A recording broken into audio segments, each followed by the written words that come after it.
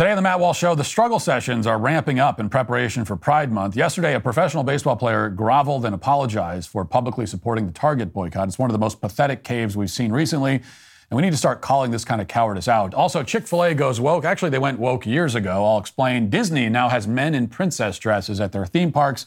And MSNBC explains why boycotting left-wing companies is a form of terrorism. All of that and more today on the Matt Walsh Show.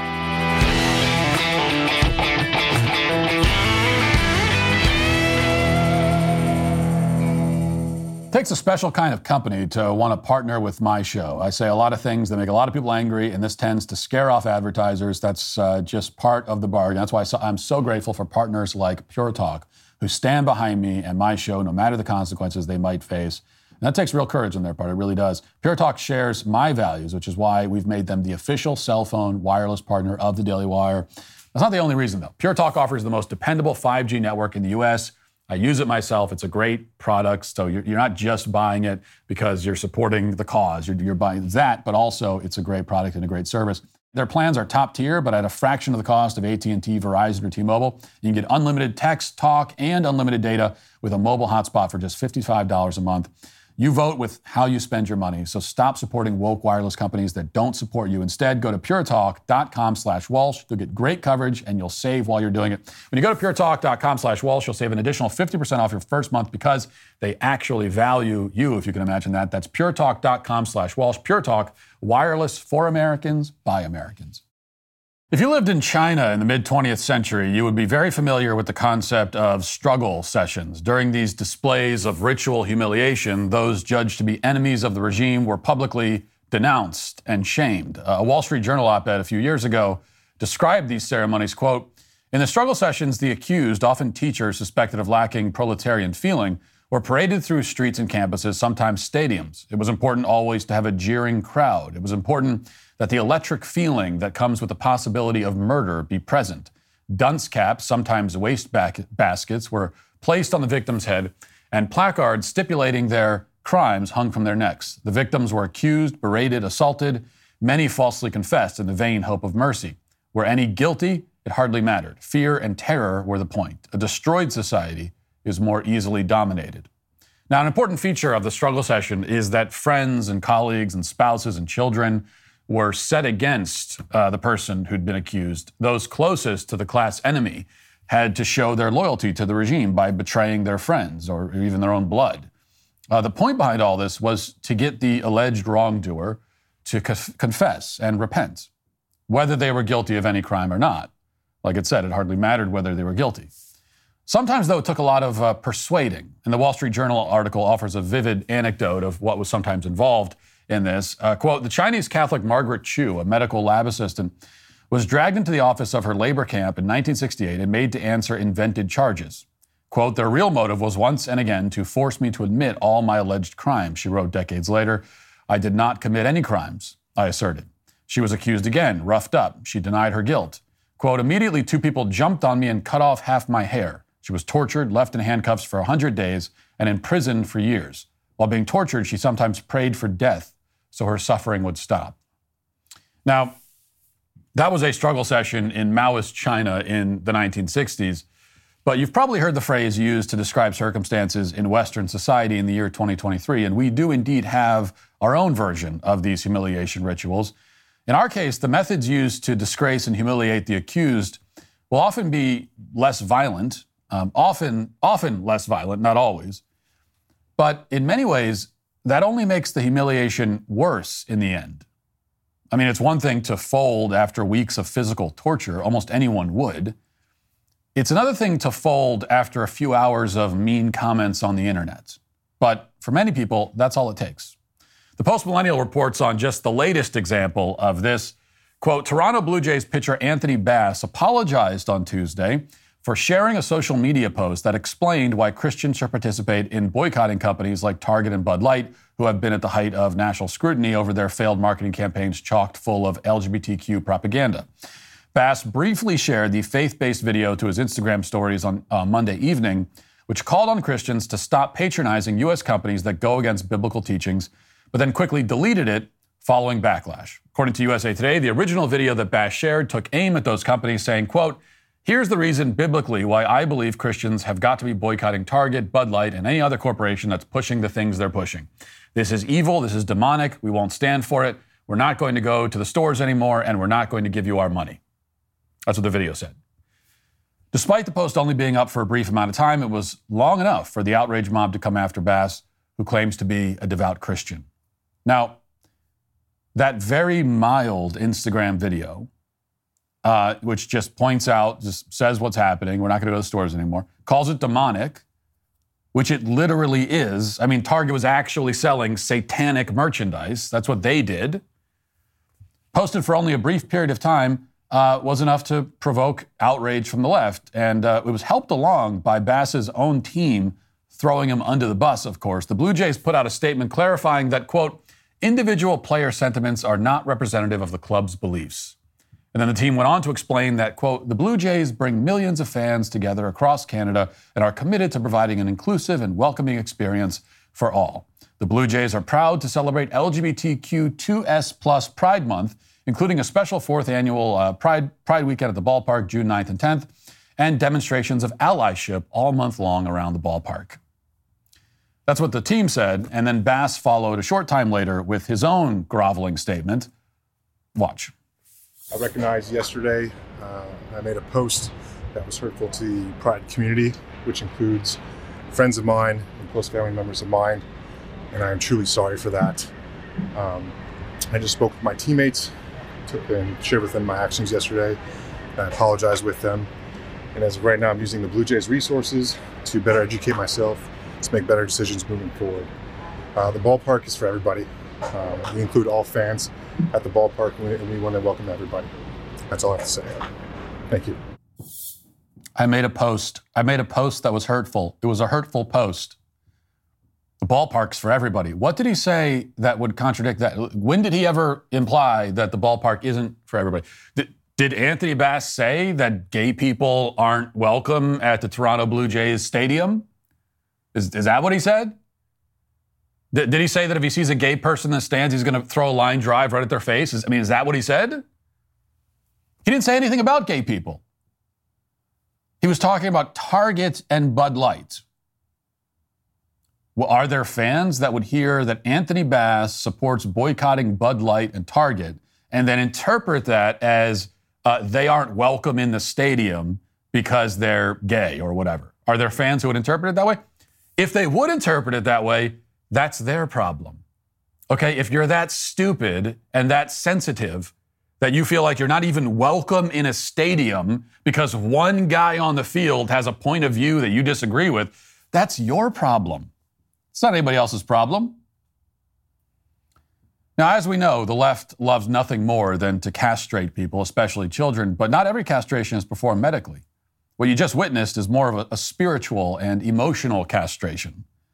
That was a man utterly debasing himself, sacrificing his dignity and his masculinity on the LGBT altar, giving up everything, forfeiting his good name, his self-respect, all in exchange, once again, for nothing.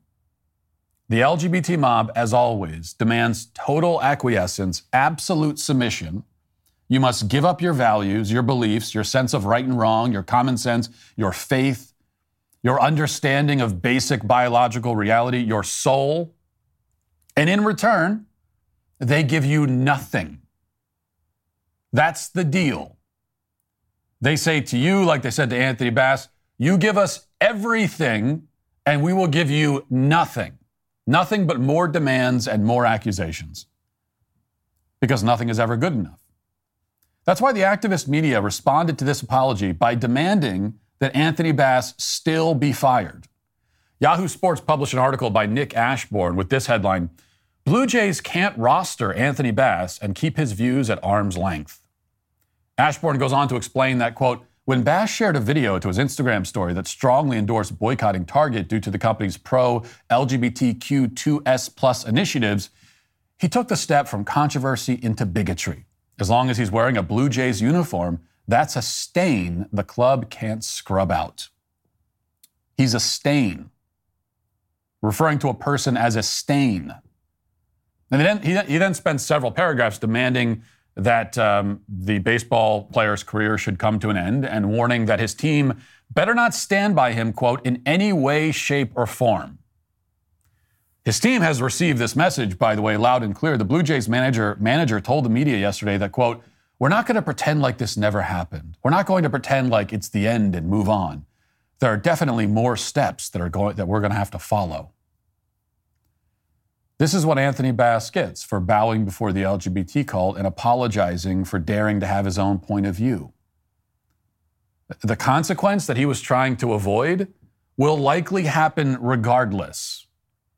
See, the left, they take hostages, they make demands, and then they receive the ransom, and they execute the hostage anyway.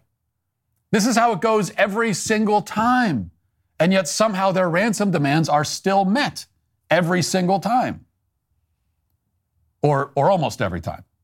Keep in mind also that Anthony Bass is 35 years old. He's a multimillionaire.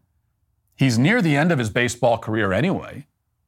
What would he really lose by simply standing by his own words? What is actually at stake for him? Now, there are some who want to make excuses for Anthony Bass and all the Anthony Basses of the world, all the other people who the cowards who cave to the slightest pressure from the left. And they say that we can't know what it's like to be in their position. It's easy to judge from a distance. Well, I can tell you that I am not judging from a distance, okay? I'm in the thick of it too. And I can say that, yes, the average person doesn't fully understand, nor do they anticipate the level of outrage they will encounter if they wade into these waters. They do not realize just how vicious and personal and ruthless the LGBT cult can be when you dare to disagree with them publicly. The moment you cross them, you have unpersoned yourself in their eyes. You are not a human anymore. You are some sort of animal to be caged and tranquilized and maybe put down. They will try to beat you down. They will rip you to shreds. They will absolutely set out to destroy your life and the lives of anyone close to you. I have tried to explain this many times, okay? I have talked about my own experiences, how my opposition to the LGBT agenda and trans ideology has led to me being doxxed and hacked and threatened and smeared relentlessly and without end every day. When I say, for instance, that my family needs 24-hour armed security in our home, I am not saying that for dramatic effect. It's literally true. And the reason that I share these experiences, though I haven't even told you the half of it, trust me, is that I want people to be prepared for the fight that they're getting themselves into. I don't want them to be blindsided. That's why I talk about this. And yet people still don't know what it's like until they see it up close. They just don't know until they see it. Okay? Because it's true. If you stand off at a distance and you've never really gone up against this mob in any kind of substantive way, and then you hear from people who have and they try to tell you what it's like, it's easy to say, oh, it's not that bad. Come on, you're exaggerating. And then the letters start coming to your home from anonymous senders making threats against your family. And like once that happens, you realize, oh, okay, this is serious. But no matter how many times we've warned about this, invariably, people are shocked and many turn around and run for the hills. So as someone who knows very well just how fierce and merciless the backlash can be, I still say that there is no excuse for this kind of cowardice. We have made too many excuses for too long. Yes, it is difficult to withstand the pressure. Yes, the leftist mob is vicious and deranged. Okay, so what? Sometimes you simply have to just do the difficult thing. Sometimes you have to give the mob the middle finger and let the chips fall where they may. For years and years, very few people have been willing to do that, which has only emboldened the left and given them the power that they now wield. And now the cowards want to use that power imbalance as an excuse for continuing to be cowards. No, it doesn't work that way. If you're a coward, it's your fault we're in this position in the first place. You don't get to hide behind the consequences of your own actions or inaction in this case. Enough hiding. Stand up straight for a change and let yourself be counted among the sane and the decent. Do the right thing and stick by it no matter what happens. And if you're not willing to do that, by the way, then just shut up and don't say anything. That's the other alternative. It's not good. It's not a good alternative. But I prefer for you to say nothing. If you can't stand by what you say, then shut your mouth and don't open it to begin with. Just stay silent like everybody else. Once you speak up, you have an obligation to stand by it. And if you don't, you're just as bad as the mob you're caving to. You're just as bad. I have just as much contempt for you as I do for them. Actually, you're worse. You're worse because you're a traitor and a weakling. In fact, because you surrender to the mob, you deserve the treatment that you get from them. They're going to try to ruin your life anyway, and so be it. You are not worth defending if you won't even defend yourself. Now let's get to our 5 headlines.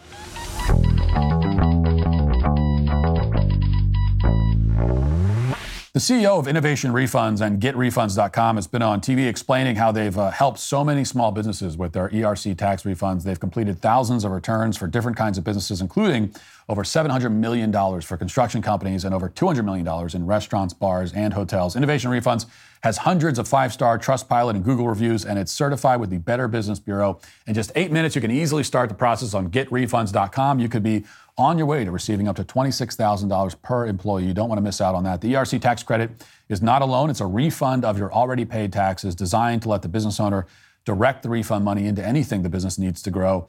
It's money that you can use to improve your business however you see fit. So go to getrefunds.com to start the process. There's no upfront charge. They don't get paid unless you get paid.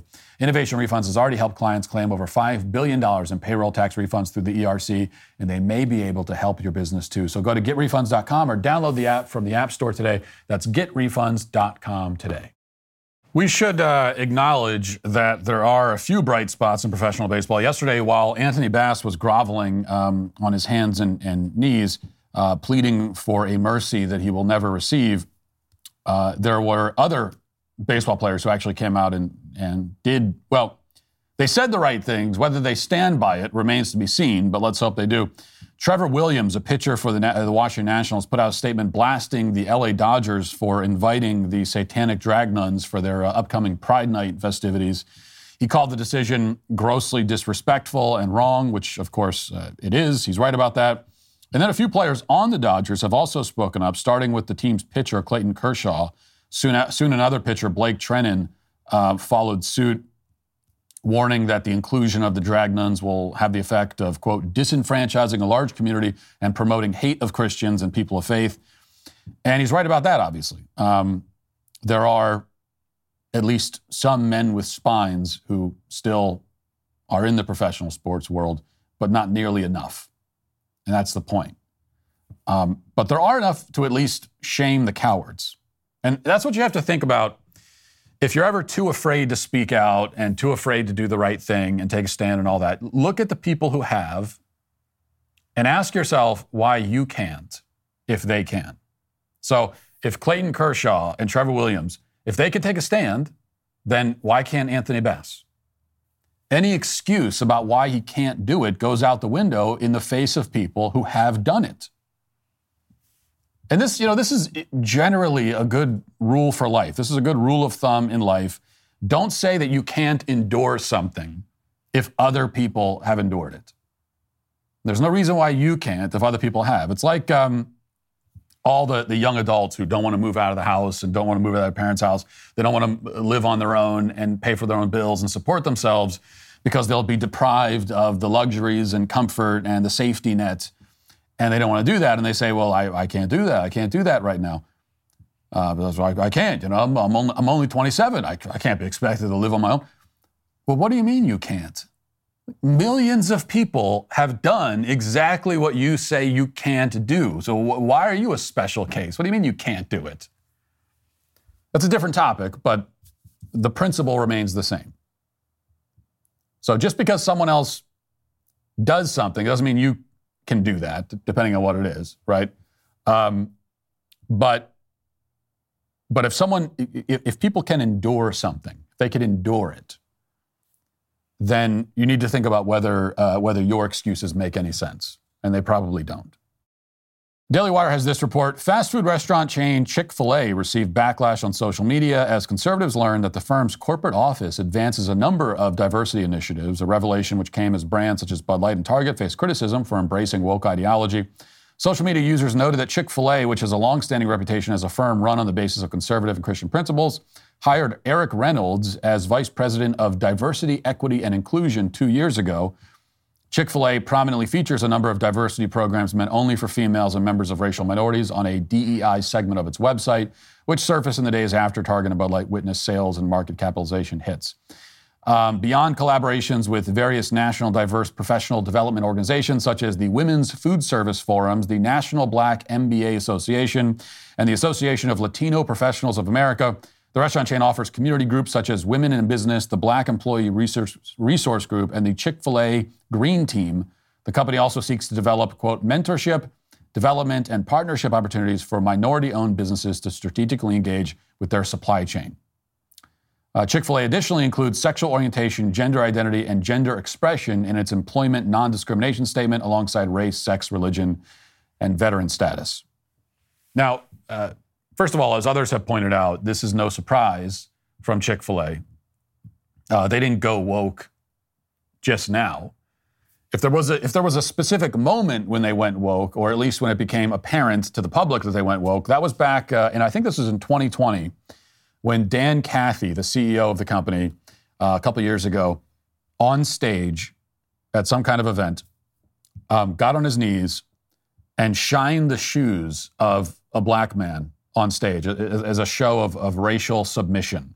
So it was another struggle session, ritual humiliation that he willingly engaged in.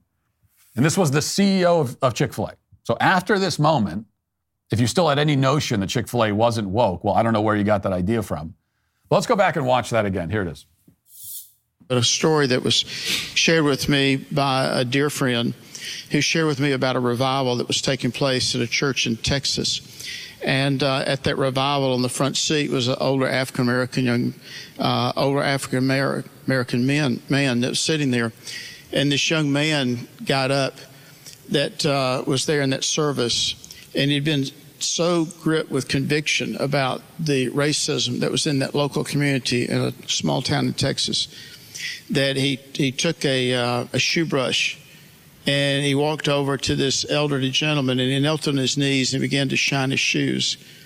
And tears began to flow in that service. It was an attitude of conviction. So I invite folks to put some words to action here. And if we need to find somebody that needs to have their shoe shine, we need to just go right on over and shine their shoes. And whether they got tennis shoes on or not, maybe they got sandals on, it really doesn't matter. But there's a time in which we need to have, some personal action here. Maybe we need to give them a hug too, brother. And some stock in Chick-fil-A. But I bought about 1,500 of these, and I gave to all our Chick-fil-A operators and staff a number of years ago.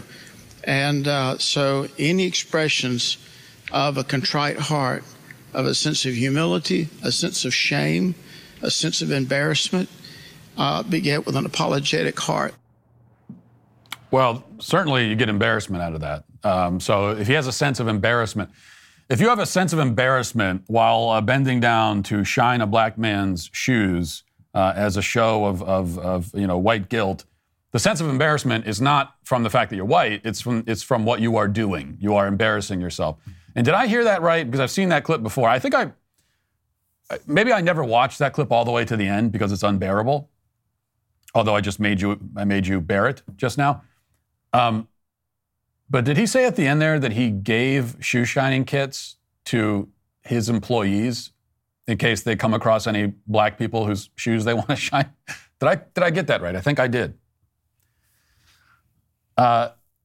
So yes, Chick-fil-A is woke. And even putting aside the pathetic display that we just watched there, the diversity, equity, and inclusion stuff is always left-wing indoctrination. It's always woke. And I've heard some people say that, hey, just because they have a DEI initiative doesn't automatically mean they're kowtowing to the left. Yes, it does. That's what these initiatives are. Like, there's no such thing as a DEI initiative that is conservative or is neutral. It is all born from left-wing ideology. All of it.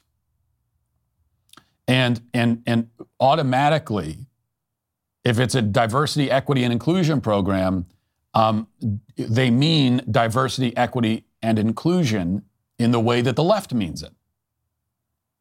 That's automatically how it's meant. Like, there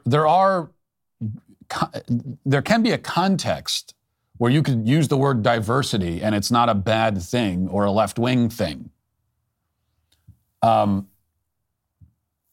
but if it's in this context, then the left owns that. And so they mean diversity in the way that the left means it. And how does the left mean it? They mean it exactly in the way that we just saw there from Dan Cathy, which is anti-white, white people debasing themselves, white people are guilty, white people have to apologize, fingers pointed at white people, it's all your fault. That's what they mean. That's what diversity, we talked about this last week, that's what diversity always means. Diversity means anti-white when it's coming from the left.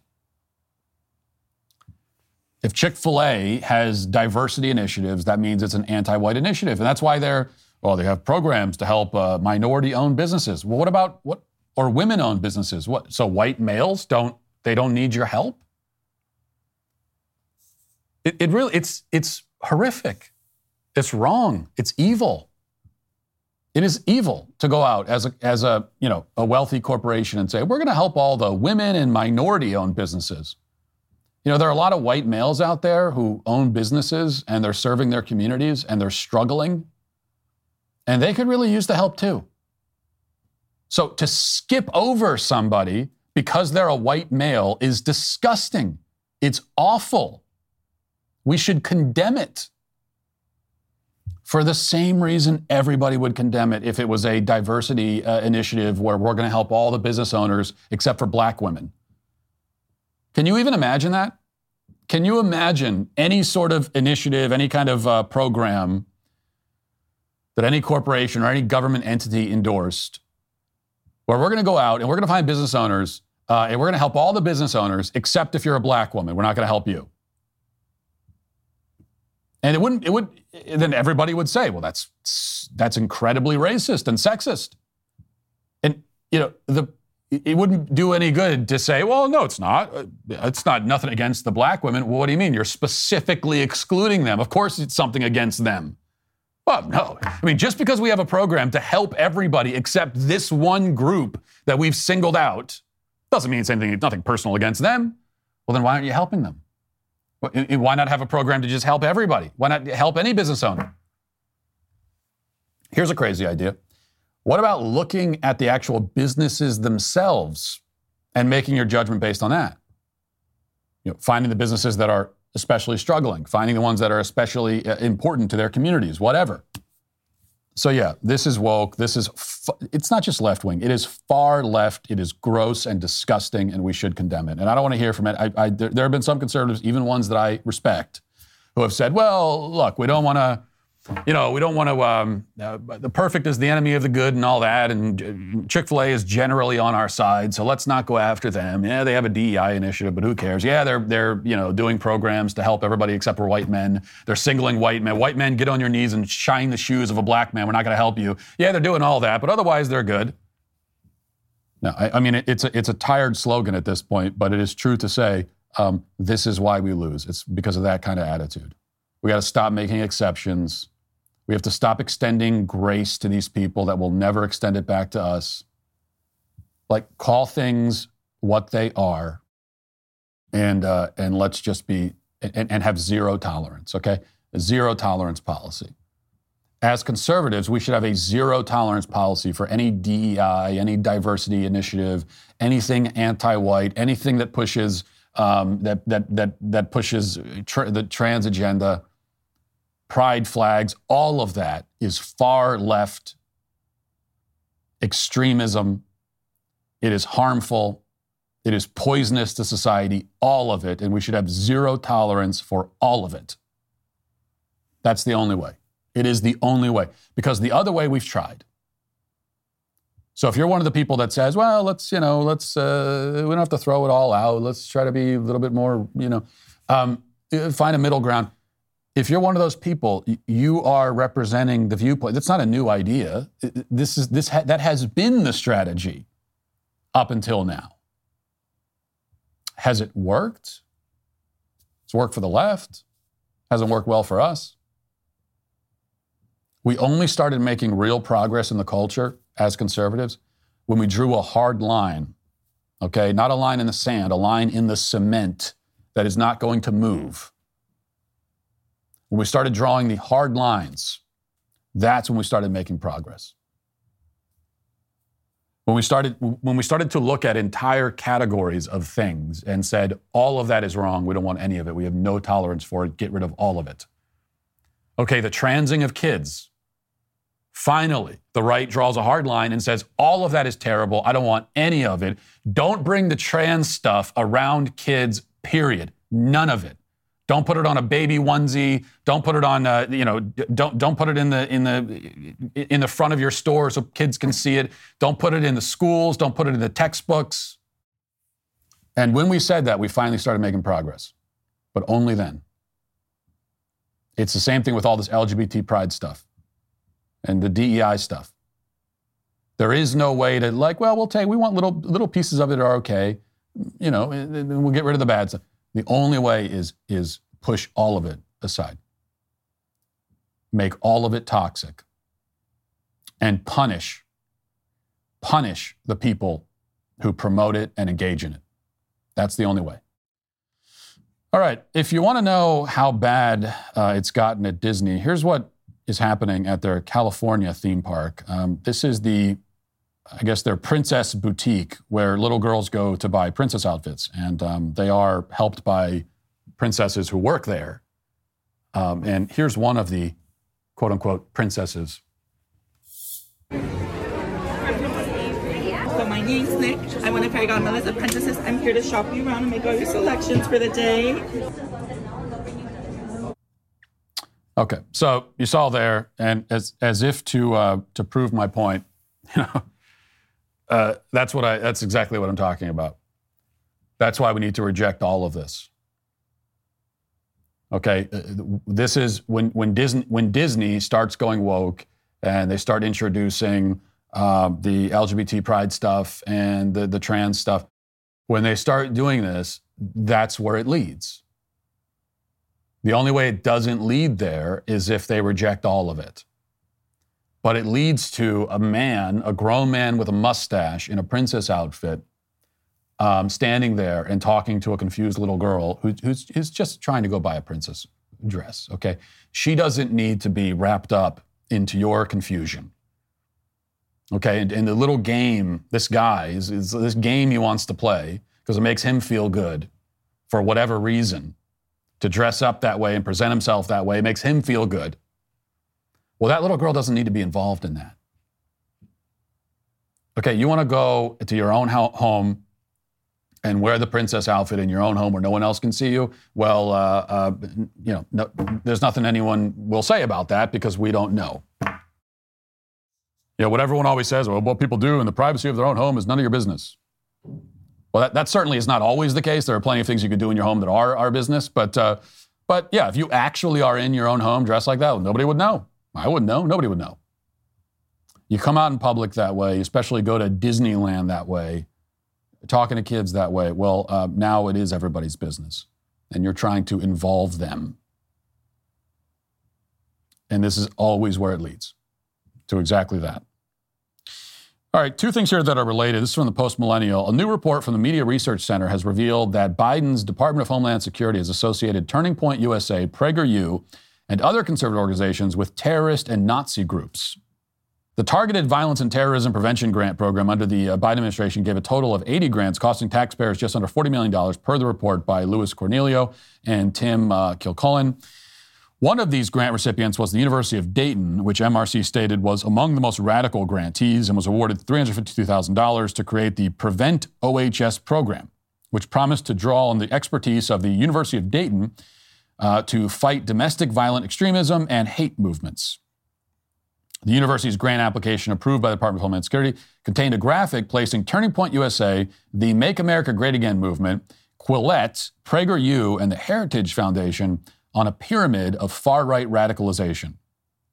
Organizations such as Turning Point were placed one level lower than Nazis, with Fox News, the National Rifle Association, and the RNC at the bottom of the pyramid.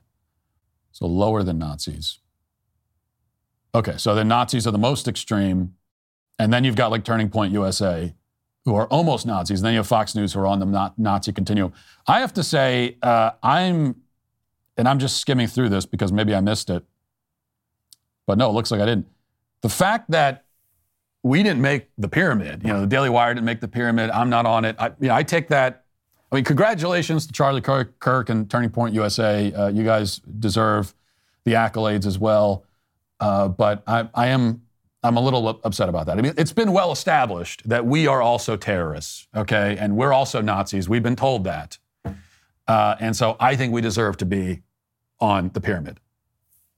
The fact that they still put Fox News, they're still classifying Fox News as this extremist organization, Nazi terrorist extremism. When, as we've reviewed recently, Fox News, they put together packages and reports promoting the transing of kids. They have a 100% rating from the Human Rights Campaign. They let men use the women's room in their own studios because they're full-on proponents of gender ideology. And yet they still get labeled terrorists, which only shows, again, why there's no point in surrendering to the left or, giving them an inch at all, because even when you do, you can give them an inch, you can give them a mile, and you can give them everything, and you're still going to be a terrorist.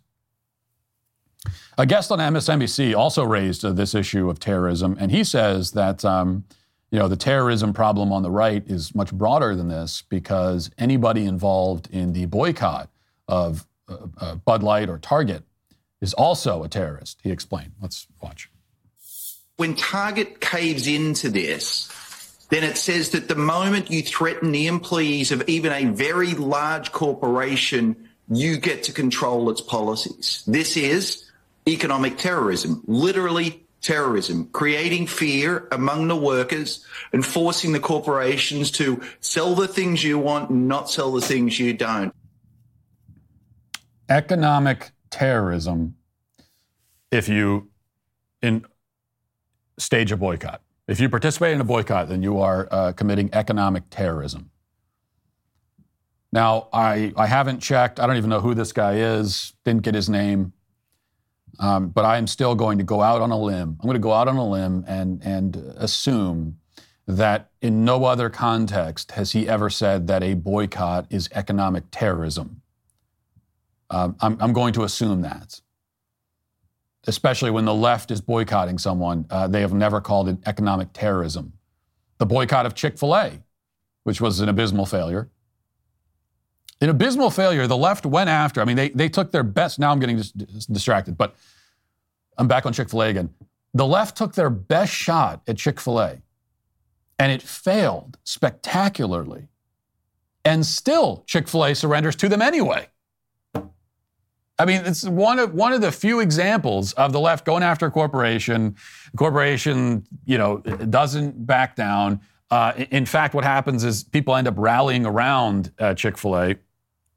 I still remember years ago when the Chick-fil-A boycott first started, and like a day later, I went to go to Chick-fil-A, because I wanted a chicken sandwich and it's delicious, but also I wanted to support them. And I was in line for like an hour, which is saying a lot for Chick-fil-A because we know that they move that line along. But I was in line that long because there were so many people.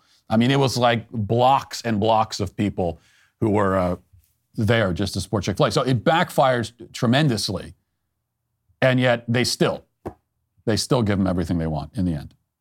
Anyway, I'm going to guess that that guy never said that the Chick-fil-A boycott is economic terrorism against Chick-fil-A. It only works on this end. And you know what? I'm fine with it, if that's what you want to call it.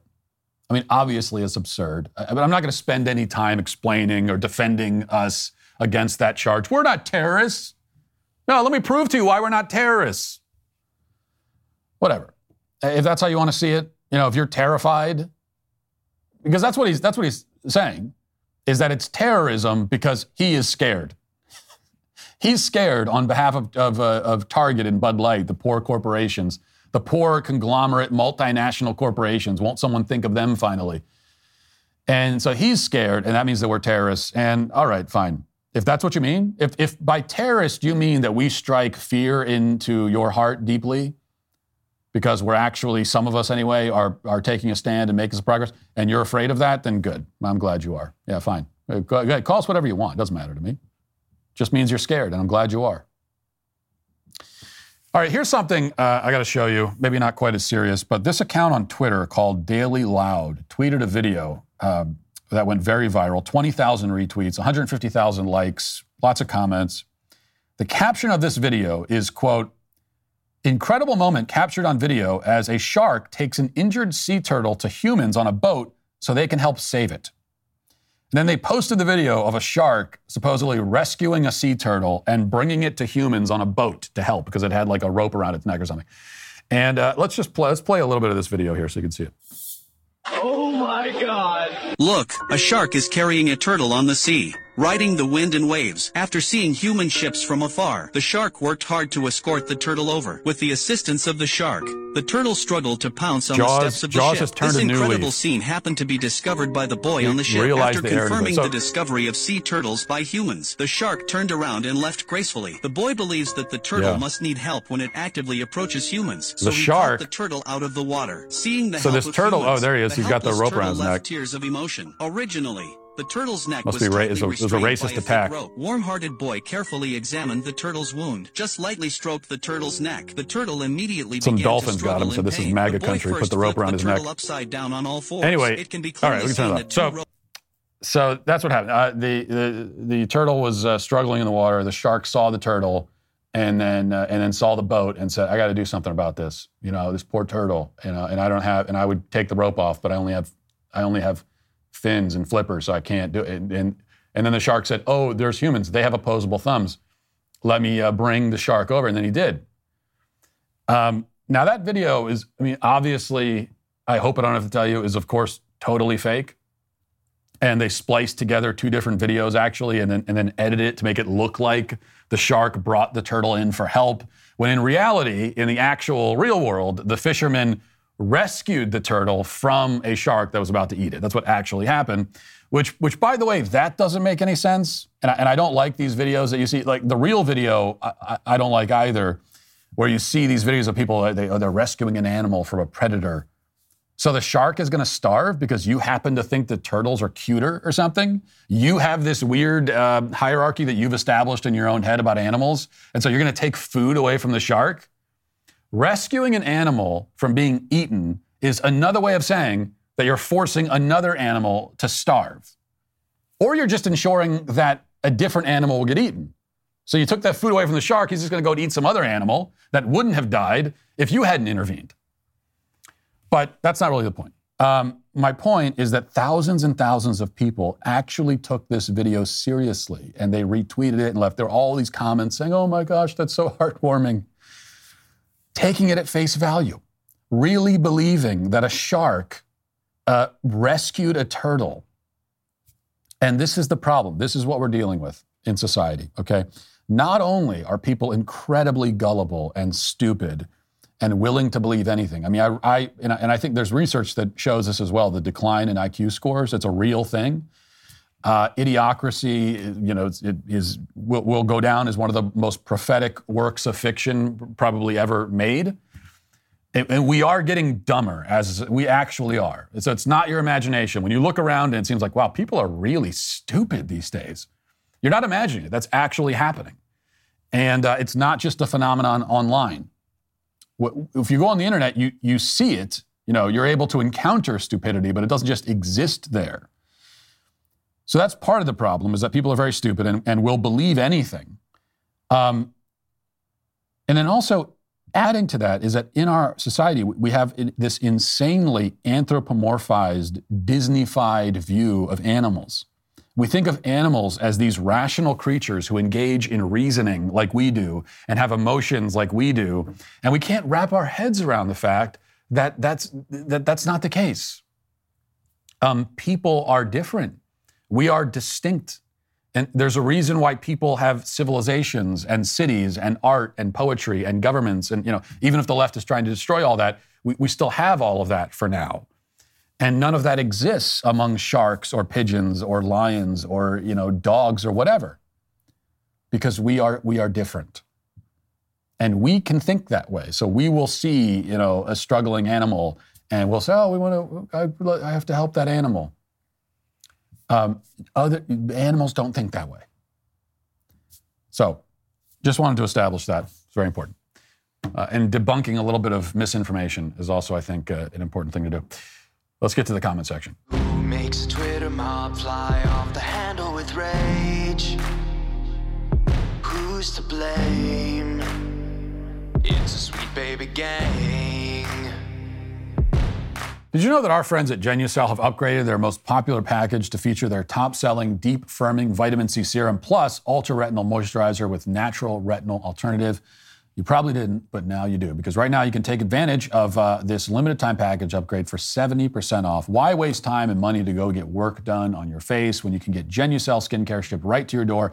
Genucel's secret is a family recipe for over 20 years that makes it safe for all skin types and perfect for both men and women. Made by a compounding pharmacist in small batches, and it's always safe, cruelty-free, and natural as well. Our show intern, Holly, is already starting to develop disgusting under-eye bags after working here for only a few weeks. I told her if she doesn't get that horrendous flaw under control, I won't be able to trust her to work on my show. I only accept people with perfect faces like mine working on this show. So Holly has done the only thing that can be done in this situation and has started using Genucel. Go to Genucel.com/Walsh and try Genucel's most popular package for 70% off, featuring both Genucel's Ultra Retinol and Genucel's Firming Serum. Get a complimentary Spa Essentials box with every package order, plus free upgrade to priority shipping. Go to Genucel.com/Walsh. That's Genucel.com/Walsh. Kabir says, Matt is right about the feminization of man. That is an issue, but his obsession about kids is a bit tiring. I married at 25, and me and my wife had 2 kids because we simply couldn't handle more. It's okay. We are very happy with 2. Yet he says people just have 1 or 2 kids because they marry too old and can't have more, and he presents it like if you're crazy if you just have 1 or 2. He's forgetting that some people simply do not want 6 kids like him. Not everybody has to be a clone of himself to be okay. In India, we have a huge problem with overpopulation. Having kids just for the sake of it creates poverty and a lot of unhappiness. Well, you say that you're happy with only 2 kids, and I don't know you, so I have no reason to think that that's not the case. The only reason I have to think that that's not the case is that you feel the need to justify it to me when I never said anything to the contrary. I never said that everyone has to have 6 kids. Of course not. And, we also, we did like the 2-for-1 deal twice. So we kind of, I was going to say that we got to 6 kids the easy way, but I'm not going to say that having 2 twins is the easy way. But I mean, the efficient and quick way. And that's also not something we engineered. It just sort of happened that way. So obviously I don't think, if we didn't have multiples, then we would have 4 kids right now. So obviously I'm not saying that everyone has to have 6 kids. That would be an absurd point of view. I do think that all married couples should be open to life and should be open to having kids. My point about the number of kids, a couple of points. One, in the monologue yesterday, was like, first of all, establishing that this is happening, that the number of kids people have is decreasing. The number of kids that couples have is decreasing. And it may be the case for you that you got married at 25 and only had 2 kids. But the average age of marriage is going up. And for men now it's 30, and for women I think it's like 28, 29, pushing 30.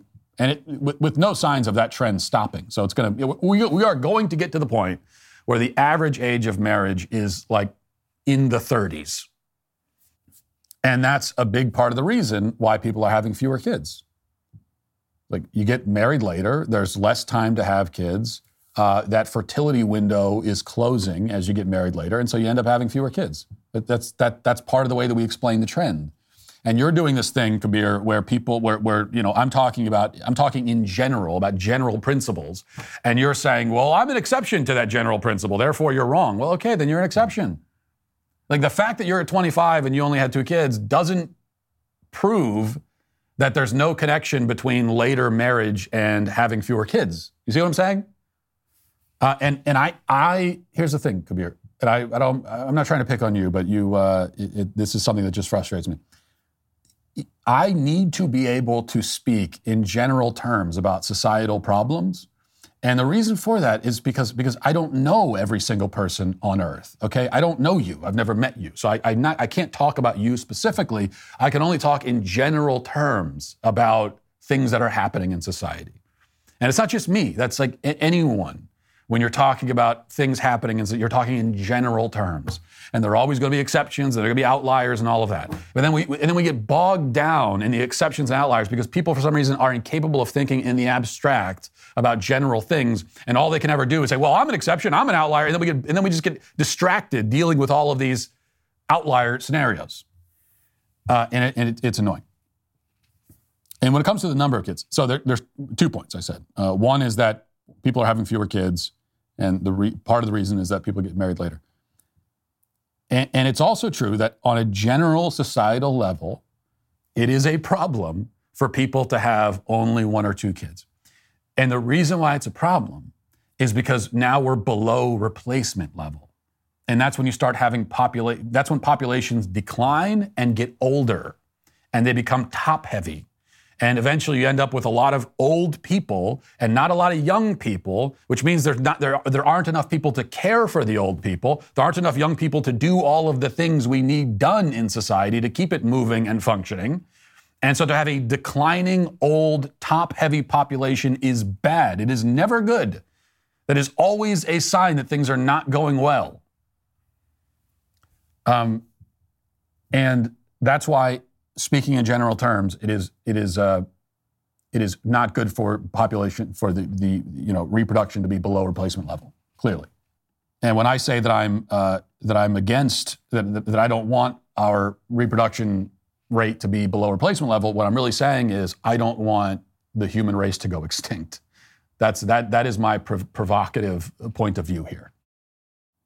Deeper Exegesis says, I feel like an alien in America when I act like my normal man self in America. I even lost a little muscle mass because I got tired of being seen as a monster. Well, you shouldn't feel that way, but that is precisely the goal, is to make normal people, especially normal men, but normal women too, feel like monsters and freaks. To be normal is monstrous. That's exactly how they want you to feel, and you should not give them what they want.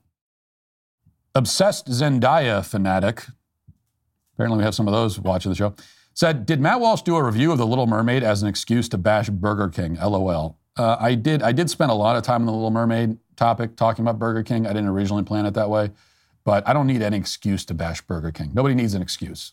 You don't need, any time is a good time to bash Burger King. And finally, Curtis says, Awkwafina has ruined everything she's been in. What a horrific human being. So she's been in other things? What do you mean? This person has been in other stuff, like other films? She hasn't been in other songs, has she? Please don't tell me, when you say she's ruined everything she's been in, please don't tell me that means you're talking about songs, that she's actually, so she's responsible for that Little Mermaid song, which is potentially the worst song ever made. And I hope you're not informing me that she has other songs out there, that she actually does this professionally, and that's what she came up with. I prefer not to believe that, so I'm just going to ignore that. You can never start thinking about Father's Day gifts too early, and a gift of Jeremy's Razors is dual purpose. Not only are you helping your dad look his best each day, you're also kicking woke out of his bathroom. There is no other razor that can do that. Shaving is not just about grooming, it's about embracing masculinity. And I don't know, shaving off your beard is embracing masculinity. Well, anyway, we'll go with it. And feeling like a real man. Saving 30% off on Jeremy's Razor select bundles and razor starter sets as part of our Father's Day sale. You can go to jeremy'srazors.com today and help Dad kick woke out of his bathroom. Now let's get to our daily cancellation. On the show the other day, we talked about the problem of plummeting testosterone levels in young men. This is something that no major political figure in the country ever talks about, and with only one or two exceptions, no media outlet covers it either. This is a potentially civilization-ending disaster unfolding in slow motion, and it's getting basically zero attention. You're just not supposed to think about it. Reproduction, as we just discussed, is fundamental to the survival of the species, but no one in power seems to care about it.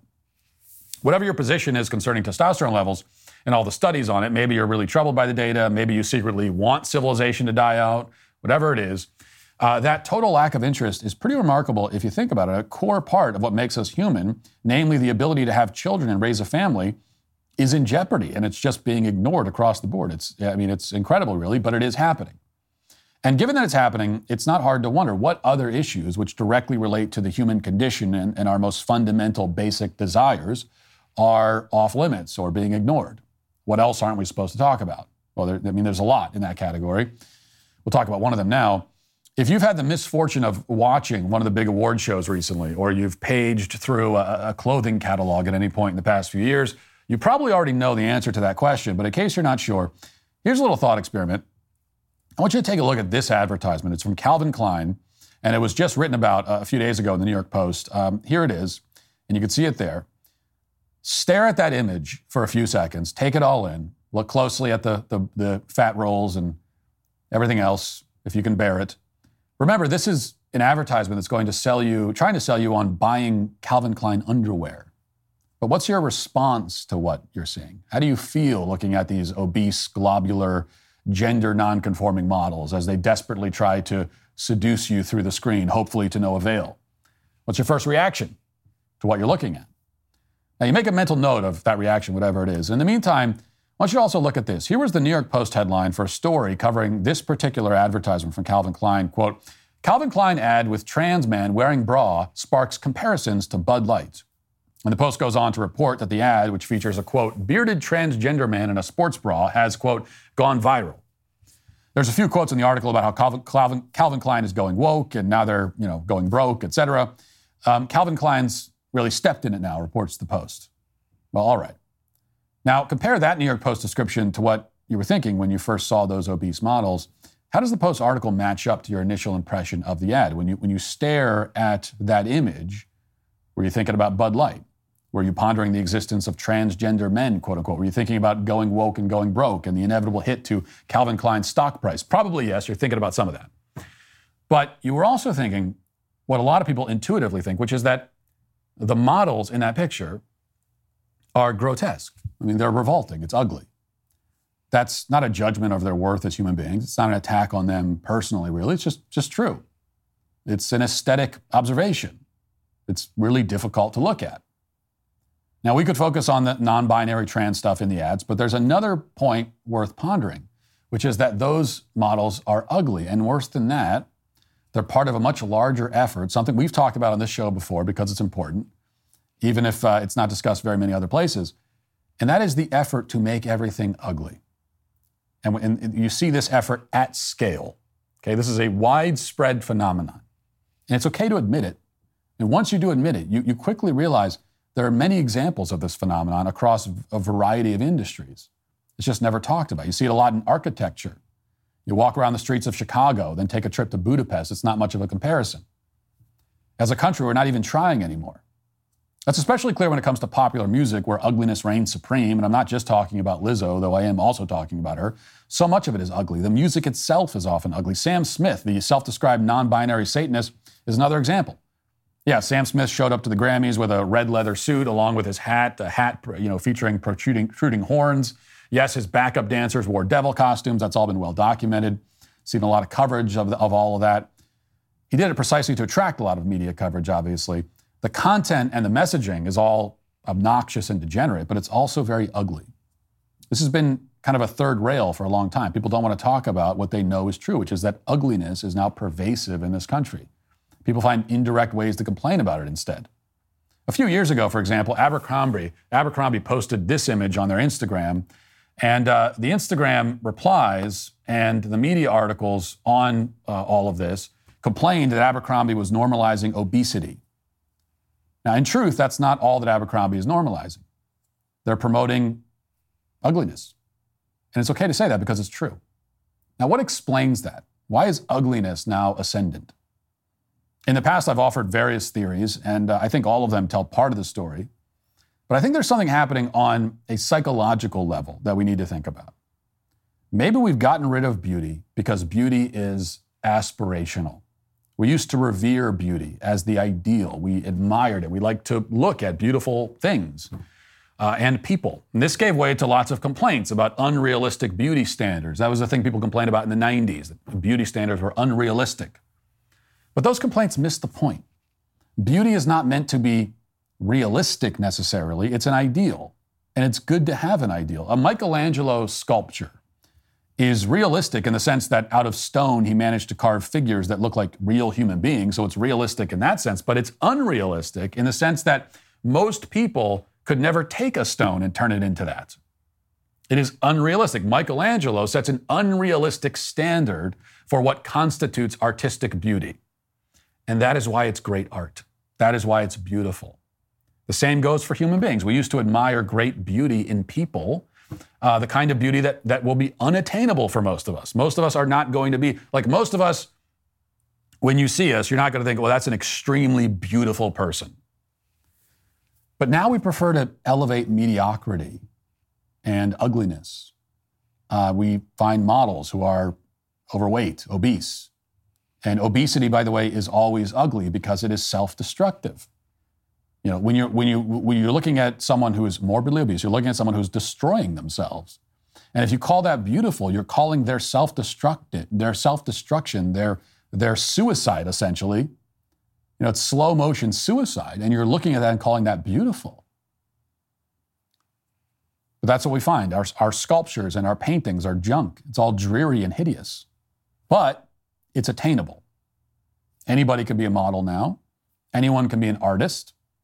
The beauty standard has been lowered all the way to the floor and beneath it. You barely have to raise your foot to get over the bar anymore. Again, there are many things motivating this assault on beauty, but I think the most prominent and powerful motivation is that potent modern combination of laziness and narcissism. We celebrate mediocrity because it makes us feel better about ourselves. I think it really is as simple as that in so many cases. Everything now is filtered through the lens of self-perception, and the value of something is determined entirely based on how it makes us feel. That's the only thing we think about. And not just how it makes us feel, but how does it make us feel about ourselves? That's how we judge everything. You look at it, how does it make you feel about yourself? Not how does it make you feel about the world? How does it make you feel about, how does it make you feel about life? How does it make you feel about yourself? And things are good if they make you feel good about yourself, and they're bad if they make you feel bad about yourself. And that's how we end up in this inverted world where we find models who are obese and ugly because they make you feel better about yourself. Supermodels, the old-fashioned ones anyway, made us feel inferior, so we prefer fat and ugly instead. If there was ever a sign that we're on the wrong track, that our collective ideology is failing, it's this. You can judge cultures by what they produce. It's always been true. And we're not producing beauty anymore.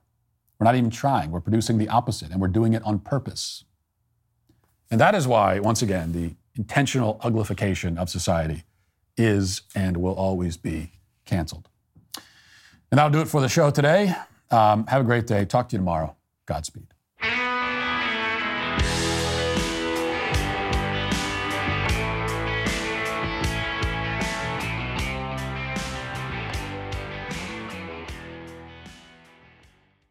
Did you know that mRNA vaccines are approved for use in pigs in the United States? Not to mention, 85% of the beef sold in your local grocery store is imported. In fact, over 5 billion pounds of meat was imported just last year.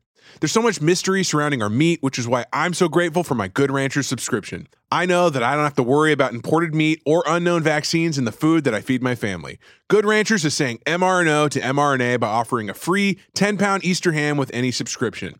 Unlike the pork from the grocery store, Good Ranchers ham is guaranteed 100% free from mRNA vaccines. This is a $119 value, absolutely free with code DailyWire. Go to goodranchers.com and say mRNO to mRNA by subscribing today. You have a right to know exactly what's in your food, and Good Ranchers is dedicated to protecting that right and providing your family with the best meat in America, free from any unknown and potentially harmful additives. Go to goodranchers.com and subscribe to any of their boxes and use code DailyWire at checkout. Every subscription will come with a free Heritage ham, $25 off, and Good Ranchers lifetime quality commitment. That's goodranchers.com, code DailyWire.